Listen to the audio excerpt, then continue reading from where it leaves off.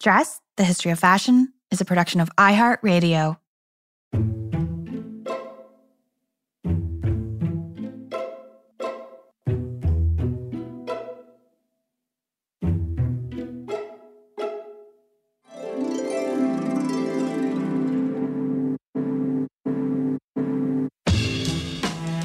With over 7 billion people in the world, we all have one thing in common.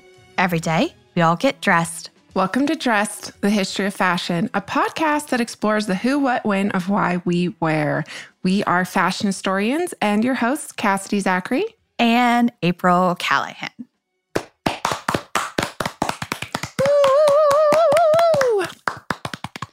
Okay, so that is perhaps not our usual introduction to Dressed, but these are highly unusual times that we're living in, friends.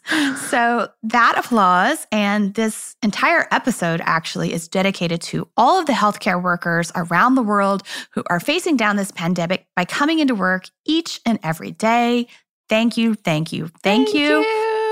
Right? And this cast is actually something that we've been doing every evening here in New York City at 7 p.m. Everybody opens up their windows, or if you can, people go up to their roof, and there is this tremendous round of applause for several minutes, not only for healthcare workers, but also all of the other essential workers who have been taking care of us here in the Big Apple. And of course, as our regular listeners know, Cass, that you're in New Mexico. Do you have any kind of new things that you are doing over there to honor the essential workers in your community? People are doing the same thing, not necessarily in my neighborhood. We don't live that close to each other, but in the city in Albuquerque proper, people I think go out at 7 p.m. and applaud everyone. It's just kind of a fun way for us all to come together as a community and share our appreciation.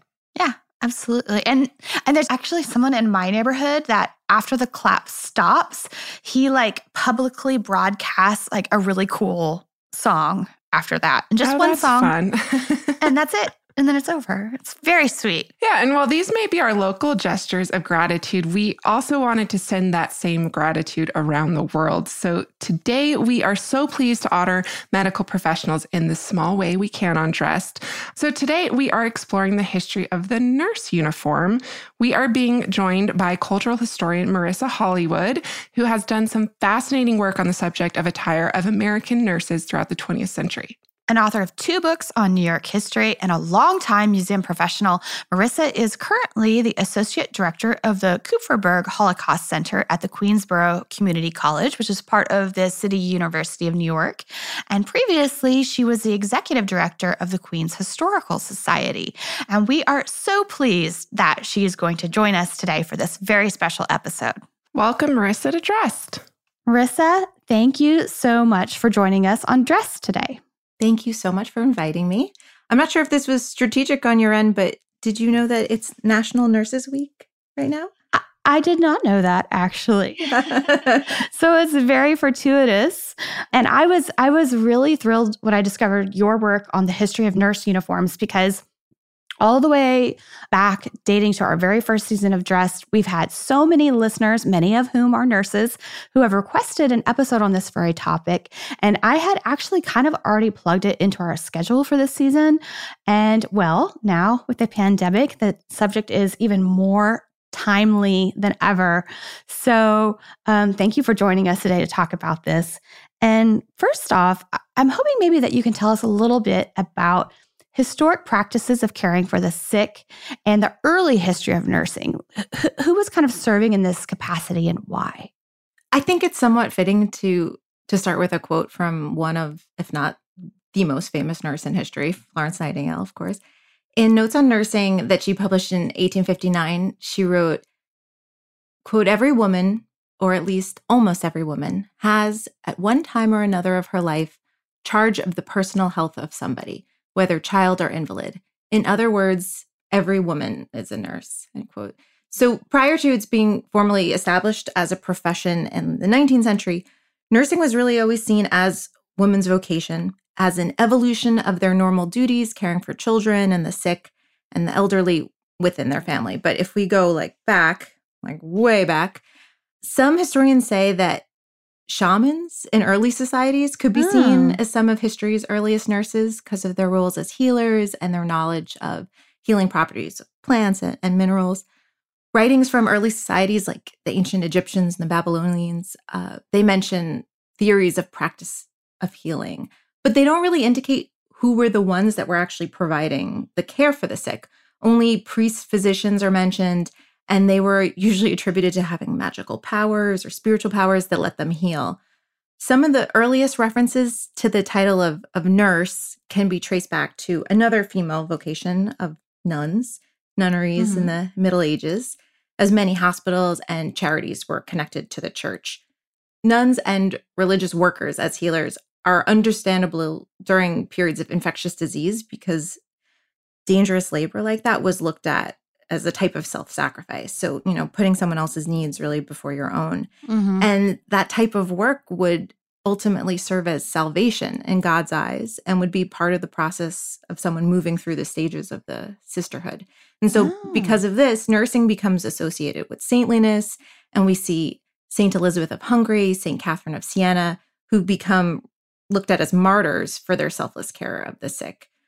In the early modern period, so like late 15th century to late 18th century, nursing continues as oral tradition with direct hands-on practice, but then when reading and writing become more common, healing methods start being actually documented. When I was preparing for this interview, I found a lot of references to plagues, which was really unsettling right now.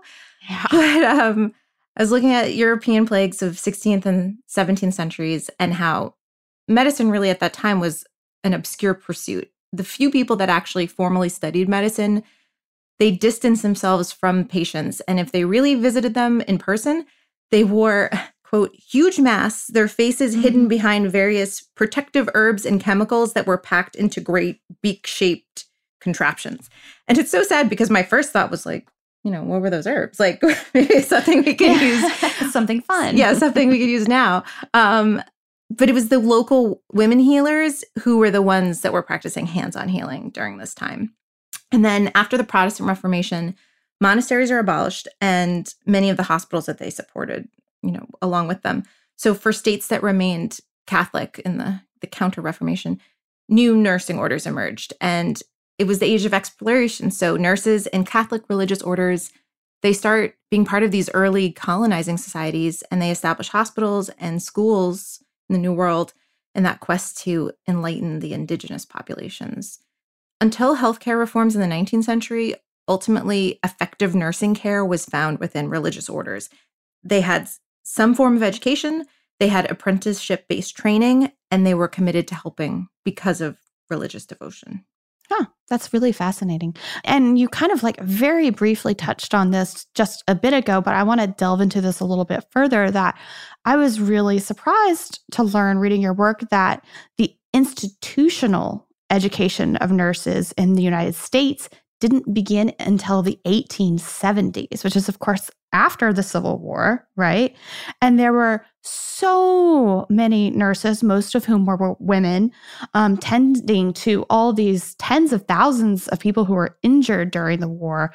I mean, this is really one of the most horrific periods of U.S. history. There's been some recent Civil War scholarship that has actually upped the numbers of how many people were perhaps killed in the last few years. This new research has come out estimating that approximately 750,000 Americans lost their lives during the American Civil War, which was a 4-year period, which ran between 1861 and 1865. So where were these battlefield nurses and hospital nurses getting their training at this time, if they were getting any at all? Was it, again, kind of what you just touched on, that this was an oral tradition, and again, being born out of monastic orders?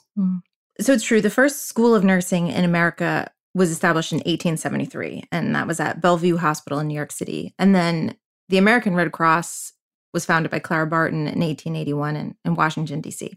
But obviously, nurses existed prior to this in the U.S., and there were formal schools in Europe that were established much earlier. So the first official training program for nurses in England was established in 1840 by Elizabeth Fry, and it was called the Institution of Nursing Sisters. So again, that kind of religious component. And then there was also a Protestant sisterhood known as the German Deaconesses. They didn't formally take vows, but still were motivated by religion. And one of these houses that became very well known was the Kaiserwerth Institute in the Rhineland. Here, the sisters, they're trained in healthcare for the sick poor. And Florence Nightingale actually visits here, and she takes some inspiration for future nursing reforms. Some of these European organizations come to North America and establish themselves here. So the Daughters of Charity was based on a movement in France, and it was established in Maryland as far back as 1809. It was headed by Elizabeth Ann Seton, and it becomes known as the Sisters of Charity of St. Joseph.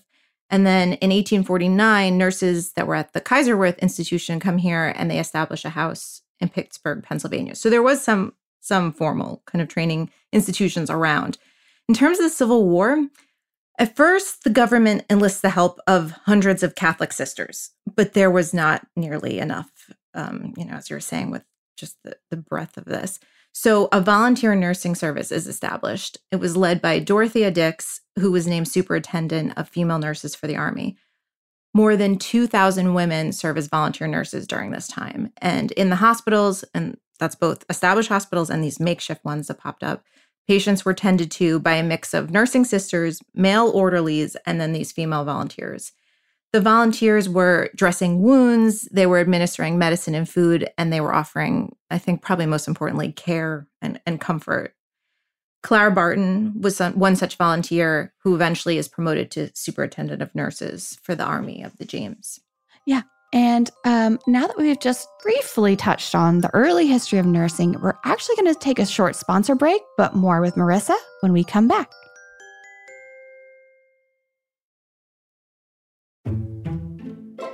Welcome back. Marissa, I'm hoping next that you might tell us a little bit more about those specific reforms that Florence Nightingale instituted, because her leadership did quite a lot to kind of revolutionize healthcare practices during the 19th century. So what did Nightingale espouse, and how did her teachings lend legitimacy to nursing as a profession? So it was the devastating injuries caused by the Crimean War that inspired Nightingale to really take action. It was the first conflict where trained nurses provided care to troops. And because of the so-called modern technology in terms of weaponry, the bodily harm during this war was unprecedented. And so for Florence Nightingale, who I think I forgot this, but was reminded, was born in Florence in 1820 to a wealthy and educated family. And ironically, Nightingale gets into nursing because she has a vision from God as a teenager. And I find this so funny because she later works to separate the training of nursing from the church. But it was God that first motivated her. And she was not supported by her family in the beginning. She writes notes on nursing, as I said, in 1859, and she establishes this formal written set of protocol. She writes in it, quote, "I use the word nursing for want of a better. It has been limited to signify little more than the administration of medicines and the application of poultices. It ought to signify the proper use of fresh air, light, warmth, cleanliness, quiet, and the proper selection and administration of diet, all at the least expense of vital power to the patient," end quote. And I think this hesitation to use the title nurse is really important here. After the Reformation and the secularization of nursing, there's a loss of structure and discipline and strict codes of dress that we'll talk about more later. Without the church and an enforced ethical code, there's a decline of professional standards and behavior, and nursing starts to acquire negative connotations as a job for women who were not respectable. So there's basically two classes of nurses at this time. There's women who worked as nurses to make a living, and then there's these like philanthropic ladies who took part in nursing as a charitable act. And so that's like what the nurse is in Nightingale's time. And I just want to read this fantastic quote. It's from the introduction to the 2003 edition of Notes on Nursing. Quote, "A desire to pursue a career would have been astonishing for any wealthy Victorian woman, but nursing in particular was considered to be a lowly occupation. Up to that time, most nurses had been professed religious women who practiced in Protestant and Catholic hospitals.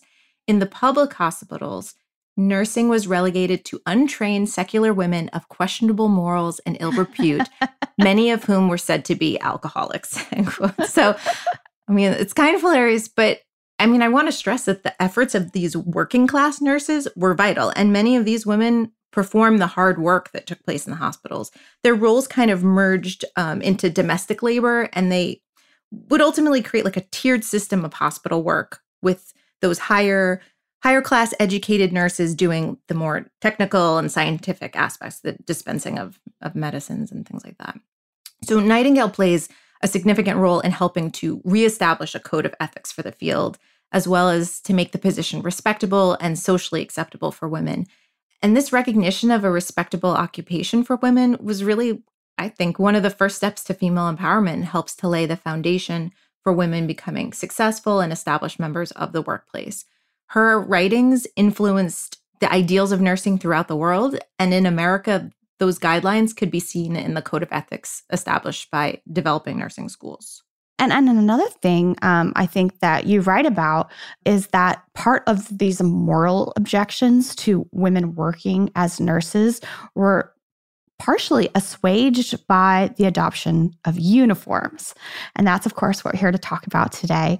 So what did early nurse uniforms look like as instituted by Nightingale in the UK and perhaps Barton in the US at this time?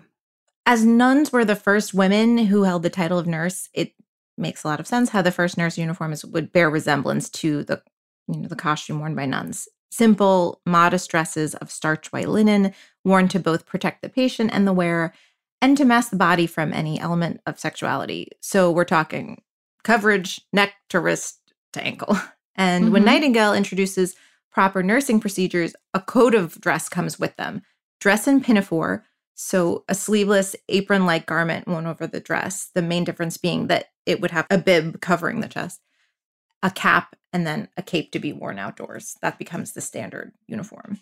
Yeah, and if anybody recalls our episode from a few weeks ago on service mode, dressing the domestic servant, you will notice a little bit of overlap there with the maid's uniform as well as, and specifically with that apron and the cap. So this is the uniform of the quote unquote working woman, right? This is signifying that you are working. We cannot speak about the nurse uniform at all without broaching the subject of color. So how and when did white first become associated with the medical profession? So to some extent, color was used symbolically in the design of the nurse uniform. In logical terms, though, white is the easiest color to clean with harsh cleaning agents like bleach. And so the traditional white color of the nurse uniform stems from early medical practices where the illusion of cleanliness was upheld through an appearance that lacked any visible traces of dirt. Once the idea of germs were discovered, white worn in the presence of the sick gave the appearance of being sterile. And this was really important for the mental state of patients who were weary from their injuries or illnesses, and during wartime, those who were traumatized from their experiences. And then there was blue for purity. We tend to connect white with purity, of course, in Western society, especially because of the wedding dress, the trend established by Queen Victoria. But in Christianity, blue can also symbolize virginal purity. Yeah. Exactly. And I just read that the blue in Something Borrowed, Something Blue is said to honor the Virgin Mary, who usually is depicted with a blue mantle, which I never noticed before. And this is cool. The French saying Sacre Bleu is an ode to Mary as a plea for protection under her blue cloth, which, again, I never really connected. It's also said that blue can represent health, it can represent hope and servitude. We see a lot of uniforms in blue. And then there was pink for femininity. Yeah, and this color hierarchy actually plays out in the nurse uniforms for students, right? Can you tell us a little bit more about this? At many nursing schools where a nurse was in her course of study could quickly be determined by her uniform. Most nursing schools would only allow graduates to wear a white uniform, and the students would wear a white apron and sometimes a pinafore over their colored dress. So at Johns Hopkins University, students went from a pink dress to a blue dress until when they completed their studies, they received their bright white uniform. And this went all the way up to high-ranking nurse status, like that of a superintendent who would typically wear black. This uniform coding continued on in nursing schools right up until the 1980s, really, and reinforcing the ideal set in place by Nightingale. The separate uniform gave students a clear visual path to their future goals, and it made it easy to identify various levels of nurses on the hospital ward. Yeah. And I think that very point might be something that we're going to come back to here in a little bit. But aside from white, the color white, I think that another iconic element of the nurse's uniform, at least in the popular imagination, is the nurse's cap. And it's actually something that held a lot of meaning for nurses during the 19th and early 20th century. So I'm hoping that you might tell us a bit about both the practical and the symbolic role of nurses' caps. What role have they played historically? The history of the nursing cap is a little more complicated than the uniform garment itself. Early nurses wore headdresses like those of nuns, again, because of the obvious connection between nuns and nursing. And then these headdresses evolve into these veil-like pieces that cover all of the wearer's hair. And in the 19th century, when nursing becomes secular, caps become more practical. It's a practical component of the uniform. Starched white cotton or linen that's meticulously folded, and it holds the hair back and out of the face, and it prevents contamination. There's a great variation in the style of nursing caps throughout the 20th century, and the variations were based on the institutions that they came from rather than trend. So nursing schools or hospitals design their caps to give their nurses a clear identity. The shape of the cap and its variations of folds, as well as colors, stripes, or other patterns on ribbons, made them distinctive. And it's clear through historical images that the cap decreases in size from those that are worn at the beginning of the 20th century. The early caps meant to contain the hair, but while those from the 1940s on, they're smaller and they're purely decorative at this point. The cap served to just be another aspect of visual goals for the student nurse. So the capping ceremony becomes an important part of a nurse's journey. It marks the transition from student to staff member. And then a little anecdote here. So my mother is a nurse. That's what initially inspired me to do some of this research. And she went to the Caledonia School of Nursing in the early 70s, which was in Brooklyn. It no longer exists. And the caps from this school had a distinctive plaid ribbon. And I always remember a story that my mom would tell about how she was working in the hospital after graduating when nurses still wore caps as part of their uniform, and how this one doctor that she would run into on the unit would always be like, "Hey, Caledonia," like whenever he saw her because of the cap. And she said how it made her feel really proud. And that's what these caps meant to nurses. It was pride. And my mother was not alone in this. Part of my research, I did this survey of nurses to get kind of some background on their experiences with the uniform. And there was this another nurse who said how, quote, "They always told us in nursing school that Ford graduates were respected the world over. We were identified by our distinctive Henry Ford Hospital school nursing cap. I recall walking off an elevator at the University of California Medical Center, and I overheard someone in the back of the elevator say, 'There goes a Ford grad.' And I was so very proud to know that person was talking about me," end quote. So it's that same idea. I think that this was something that anyone that wore the cap would have experienced. Today, since the cap is no longer worn, nursing schools have pinning or candle lighting ceremonies, and that's what marks the graduation from student to nurse. Yeah. And I guess we also have to remember that these time periods that we're talking about when nurses were wearing the cap during the 20th century, there's a connection to fashion here too, because women were very much wearing hats on the regular basis at this exact same time. So what is the relationship between fashion proper and the uniforms that nurses wore up until this World War II? And I guess I'm kind of more or less getting at silhouette here. Nurse uniforms in the first years of the 20th century seem to directly reflect current fashion trends. Portraits in 1908 show nurses that look like Gibson girls, right? So the style based on Charles Dana Gibson, S-shaped corset body frame, hair piled on top of the head. These uniforms grazed the floor, and they had band collars and tailored waists. The most significant changes to the uniform for the first years of the 20th century and the onset of World War I was the change from the standing collar to a fold-over collar, and then a slightly shorter hemline.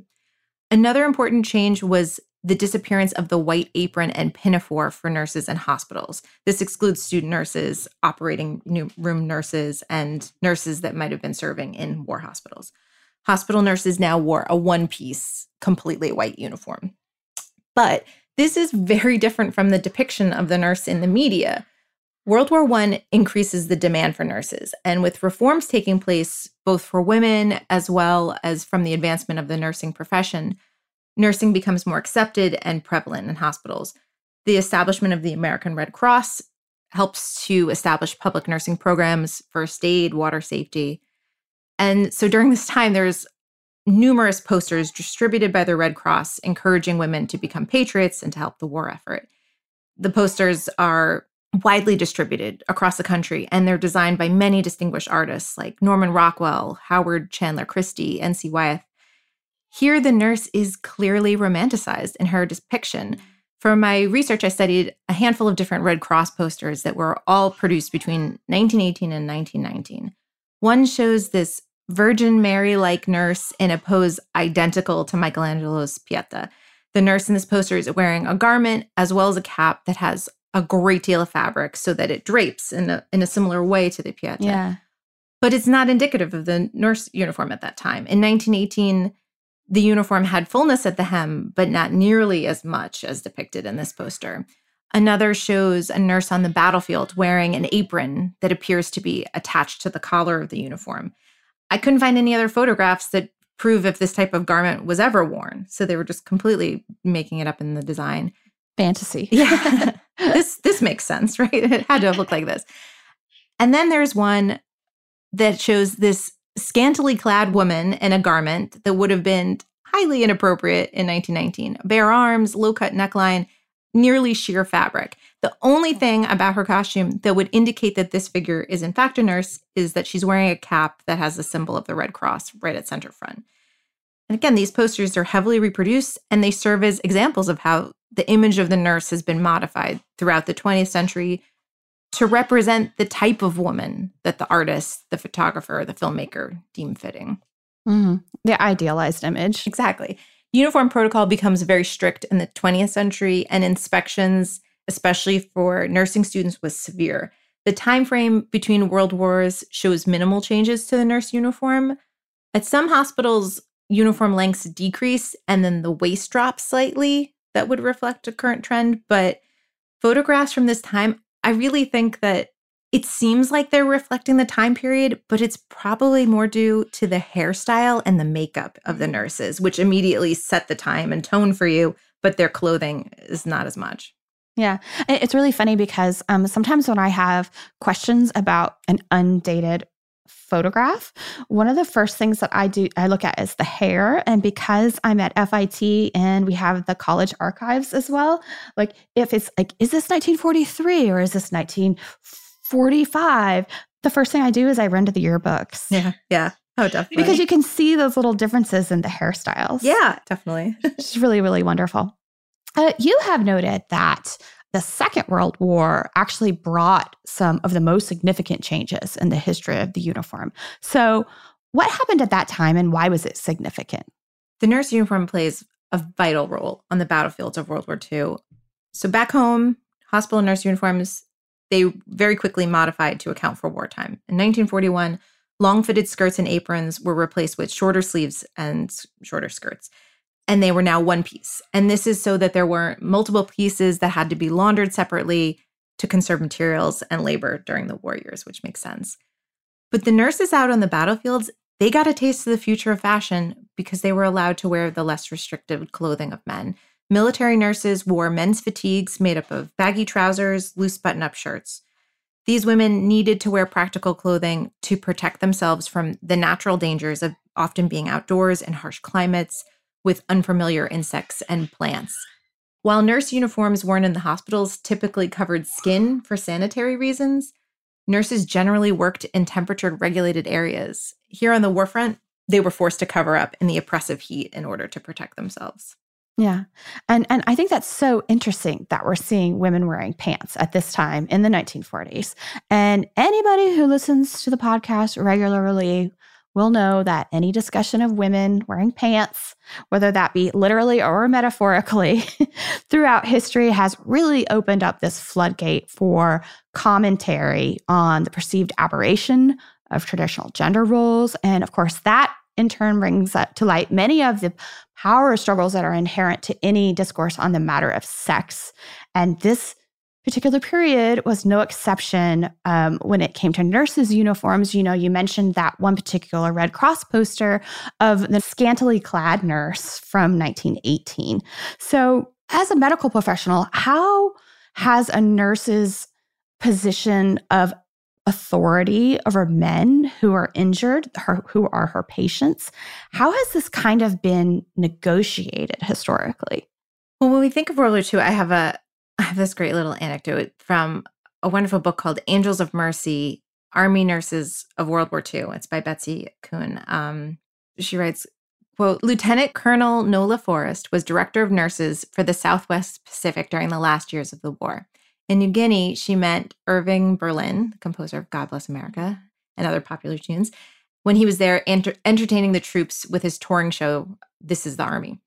And he asked her, what do you dislike most about Army life? And her response was, I think it's these pants.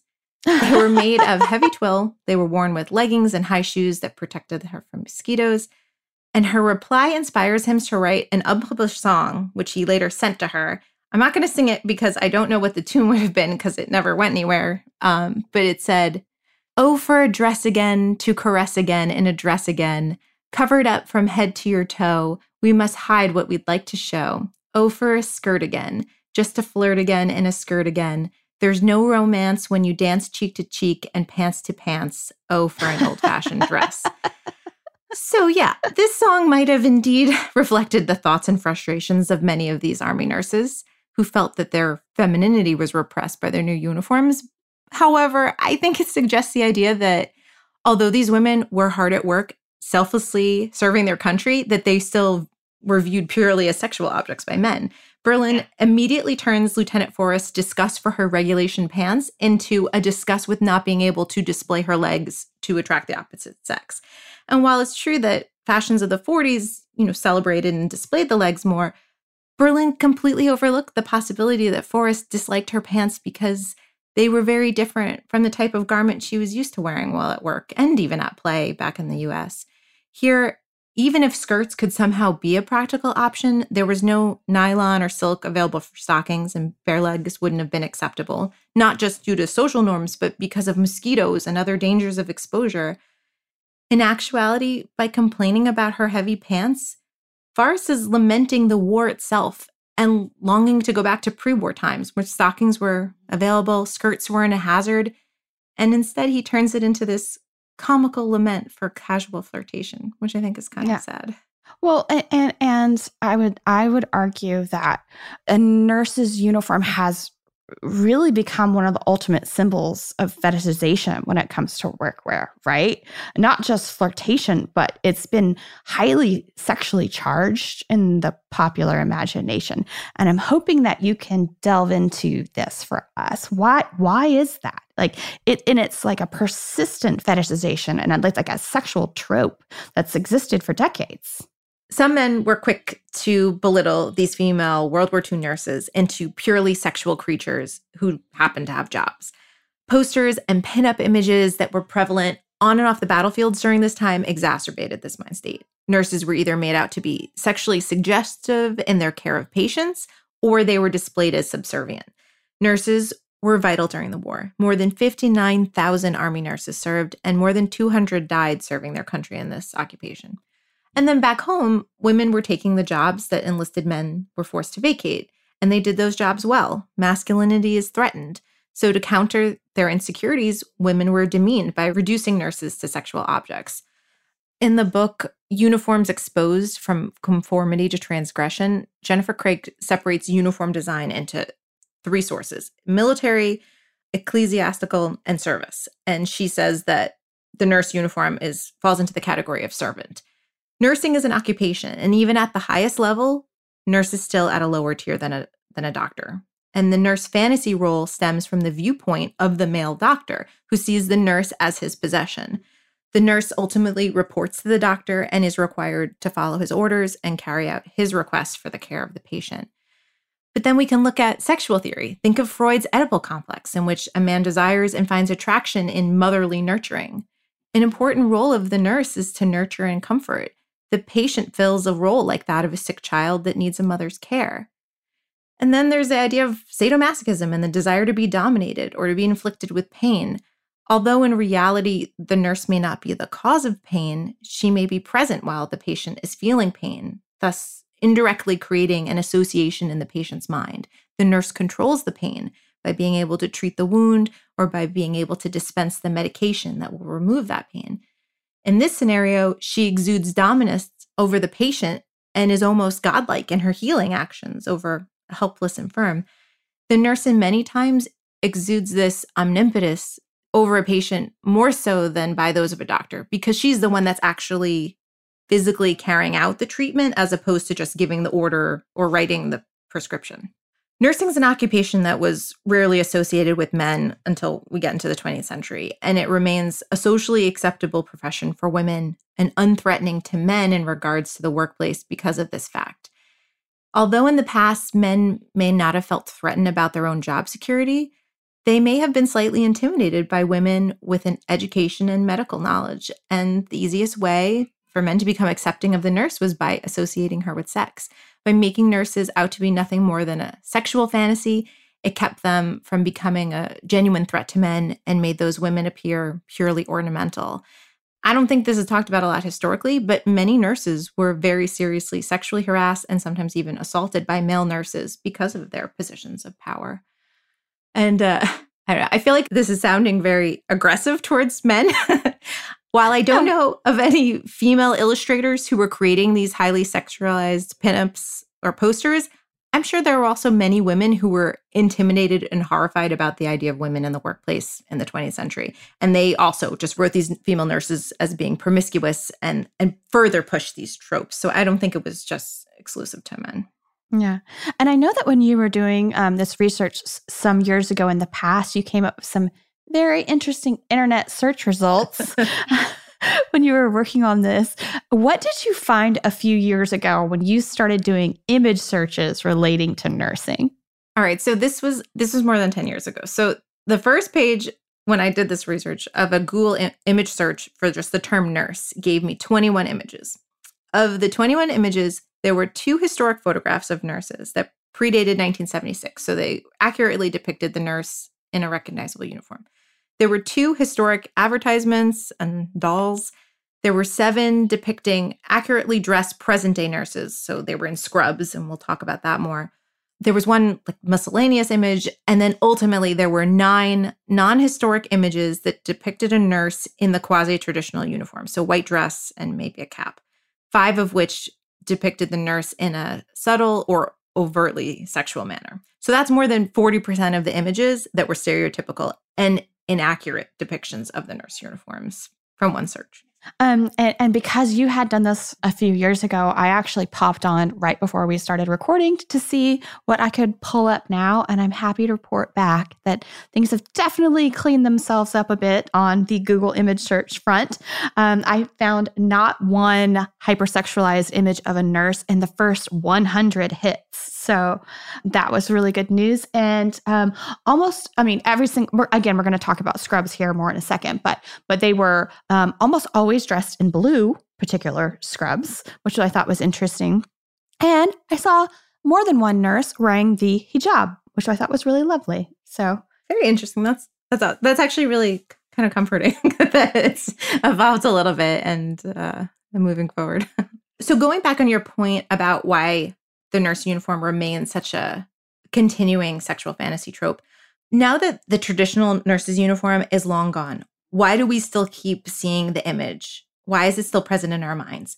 In many advertisements and television programs and films, nurses are still portrayed in starched white fitted dresses with white stockings and caps, even though the time is the present day. And the simplest explanation for this costume, I think, is that screen and television writers and networks, they want to make it obvious to the viewer that the character is in fact a nurse. It might distract from the storyline if the character needs clarification that she's not a physician's assistant or a nurse's aide or a phlebotomist, whatever it might be. These occupational titles might be too complicated to deal with at that moment, or they do nothing to support the story or the character, and then they're just shrugged off as being unnecessary details. The general viewing public, although completely aware that this uniform is no longer worn, accepts the character and recognizes her role as a nurse without question or contradiction. Yeah. And it's just kind of like shorthand, right? Yeah. That's a nurse. Oh, Yeah. okay. I didn't think about it. Yeah. But just touching back on this element of sexual fantasy, and particularly a sexual fantasy in the terms of women in uniforms, that sexual fantasy does continue to seem to be pervasive for the stewardess uniform.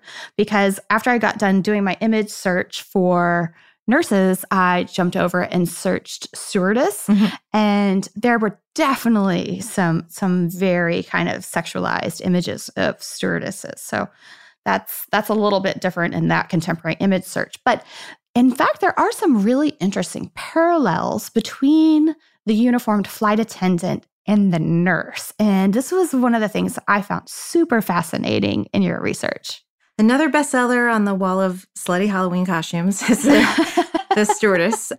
This uniform history has one really big difference from the nurse. There was a time where she was actually required to wear an overtly sexual uniform. While historically nurses tend to be associated with beauty, and that's most likely a result of the sexual connotations and maybe the romantic haze a patient under the influence of drugs and pain might see when they come out, when they wake up and they see someone like all in white that's taking care of them. But it was once an official requirement for some airlines of their female workers. While the cliche image of a flight attendant isn't as specific as those of nurses, it usually consists of a tight dress, a lot of cleavage, and a small military-like hat.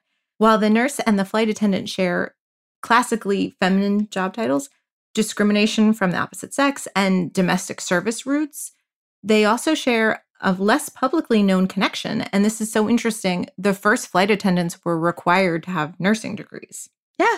And I have a really good friend, Jeanette, who's a flight attendant. And I texted her after I read this in your work. And I was like, did you know this? And she's like, yeah, they teach us that like during our training. And I thought that was really fascinating. So you were doing double duty, basically. Yeah, I mean, it's unbelievable. There's a wonderful book called Femininity in Flight, A History of Flight Attendants by Kathleen Berry. And she talks about this woman named Ellen Church. She was a nurse and a pilot who wanted to work for an airline and who's able to get a meeting with the manager at Boeing.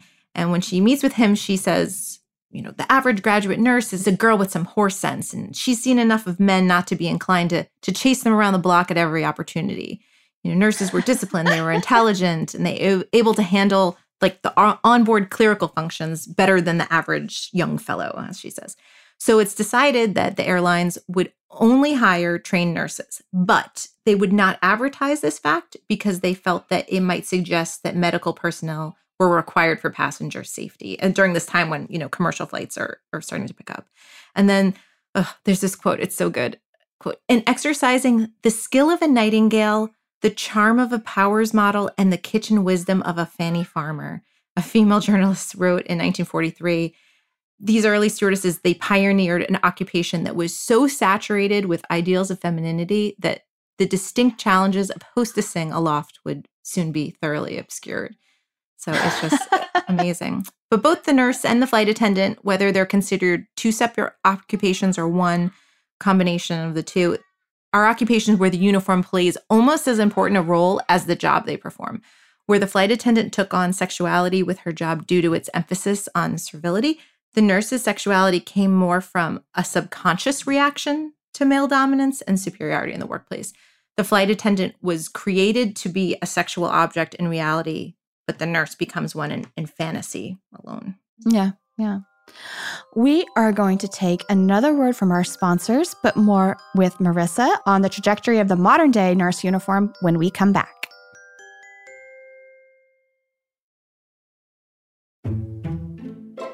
Welcome back.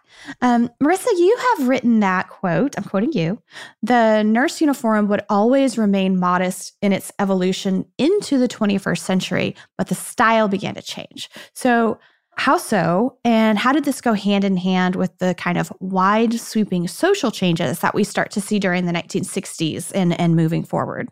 In the 1950s, the image of the nurse is very present in the media, and it was quickly back to the traditional white dress uniform from pre-war times. But the role of the nurse had changed slightly post-war. Nurses were more respected now. The nurse had become a symbol of medical knowledge and good judgment. It became an honored goal for young women to become nurses. And the first significant change in the uniform took place in the early 1960s with the loss of the starched white apron or pinafore worn over the dress that was still in some hospitals.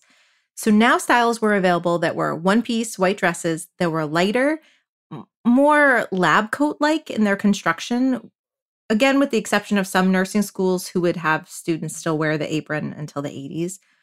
In uniform advertisements from this time, you can see the presence of three-quarter length or elbow length sleeves, soft Peter Pan-style collars, and in a Barco advertisement, you can see a severe A-line shape to the skirt. A-line shaped skirt was becoming standard in many hospitals with the fullness at the hem, but it still had a narrow waist. So, for example, students entering Johns Hopkins School of Nursing in 1969, that was the first class there to wear a new uniform that was made of permapress, a wrinkle-resistant synthetic fabric. And it was a blue-gray that, in keeping with the times, was much shorter than previous uniforms. Evidently, it was not short enough for some students because their archive said that students rebelled against regulations by hemming their skirts above the knee to reflect the popularity of the miniskirt.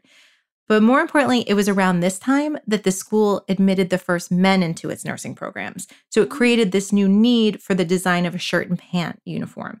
Beginning in the mid-1970s, female students either continued to wear dresses or they could choose to join the men in wearing pants and shirts during their clinical rotations. So that's really what changes things up, men joining the profession and a need for equality in a uniform. And it really depended on the nursing school. At Caledonia, where my mother went, they remained extremely strict with their uniform requirements, and skirt hems were consistently knee length throughout the 1970s. I was able to do a bunch of research in the collection at the Bridgeport School of Nursing in Connecticut, and I looked at uniforms from 1918 through 1980, and I measured their skirt lengths. So in 1918, the uniform skirt was 34 inches, and then the 1980 skirt was 23. So 11 inches of difference in 60 years.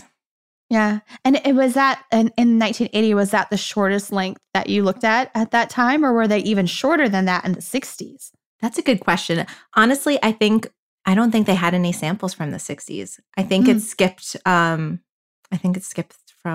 like the 50s until the 80s. But I bet you're probably right. You probably would have seen something. And I don't know how strict that place was. So there might have been, some hand-stitched hems that were a little shorter, breaking regulation.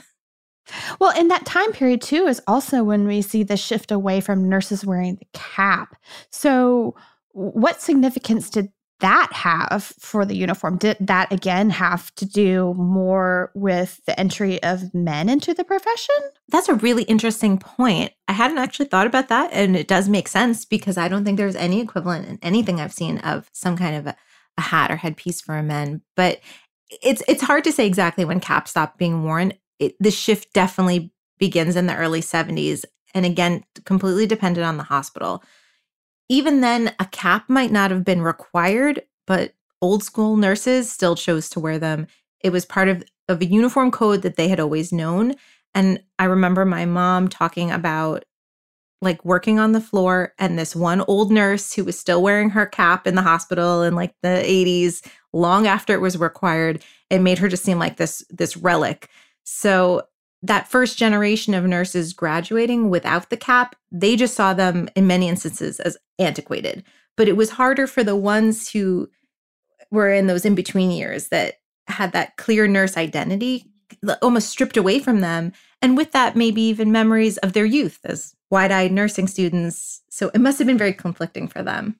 Yeah, and it was an honor and it was a privilege to wear the cap once you got it, right? Status. It spoke to your status.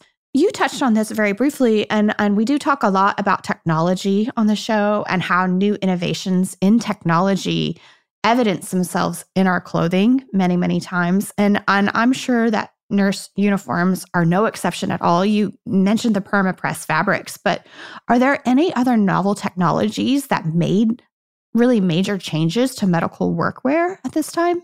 Yeah, I think it's really the synthetic fabrics that make the big difference with the new uniforms. particularly with that John Hopkins 1969 example. With the 1980s uniform from the Bridgeport School of Nursing, when I looked at the label, it said it was Dacron polyester, and it was a 75% ratio to 25% cotton. Polyester reveals its durability and color fastness because the collections documentation describe it as excellent and appears new in the condition listings, even though they were over 30 years old at that point. And then the pre-1940 pieces were described as yellowed and stained, and they still had residue of being starched on them.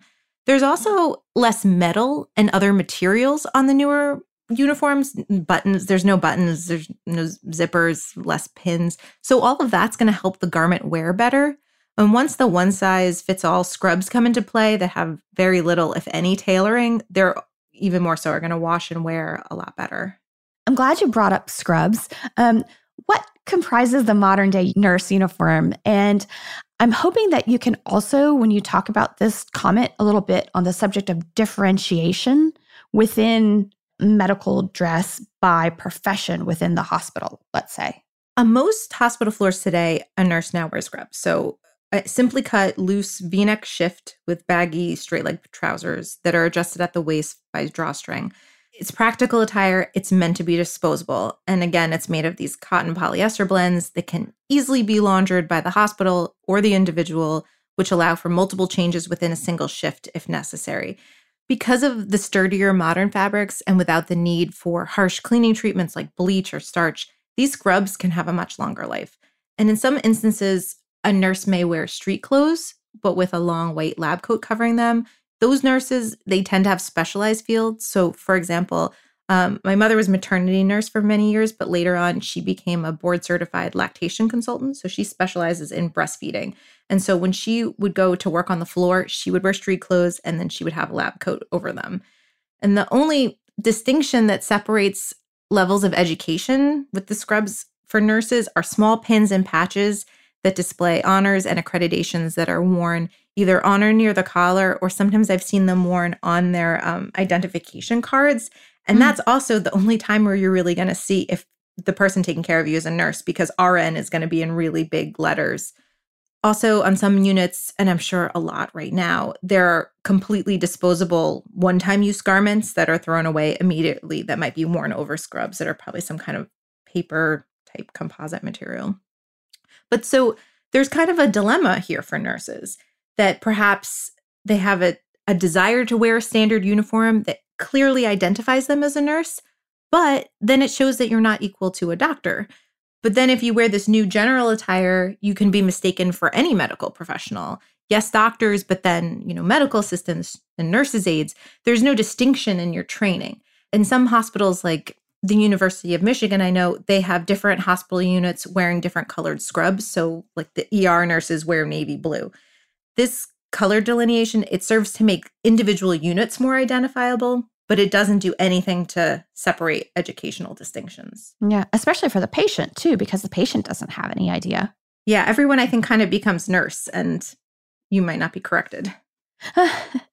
Marissa, thank you so much for joining us today. We are about out of time, but before we sign off, I'm wondering if you had any fun anecdotes or other fun facts that you wanted to share with our listeners that perhaps we have not yet covered.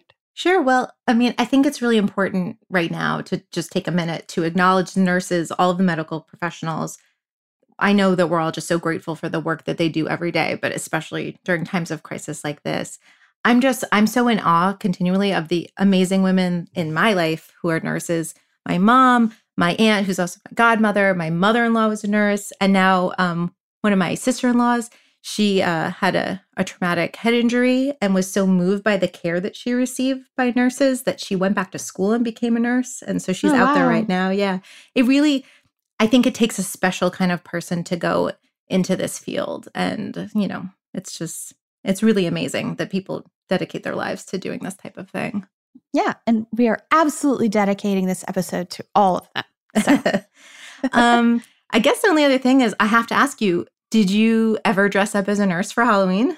I didn't. And you know what? some of our regular listeners might remember this, but I was born into and raised in a cult.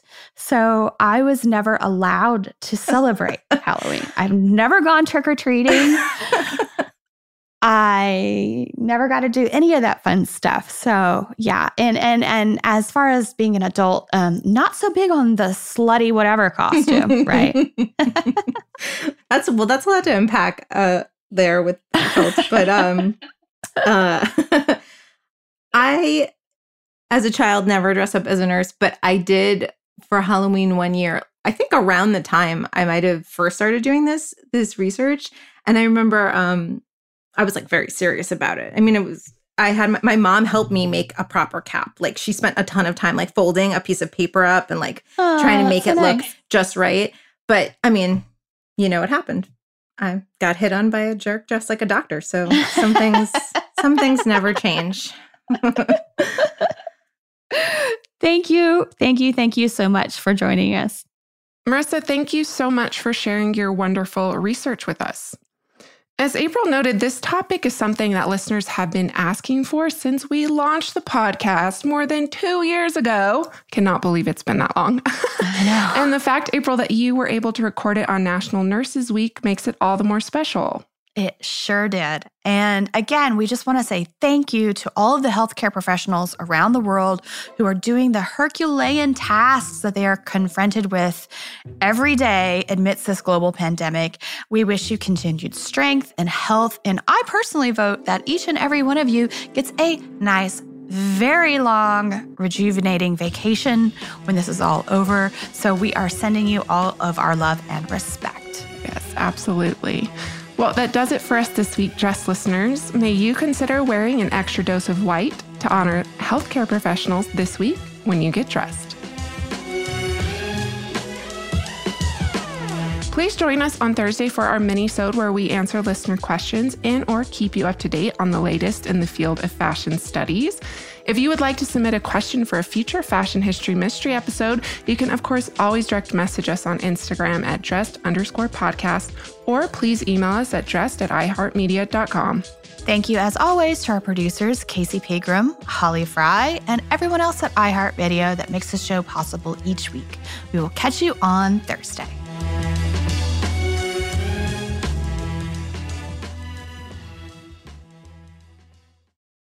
Dress, the History of Fashion is a production of iHeartRadio.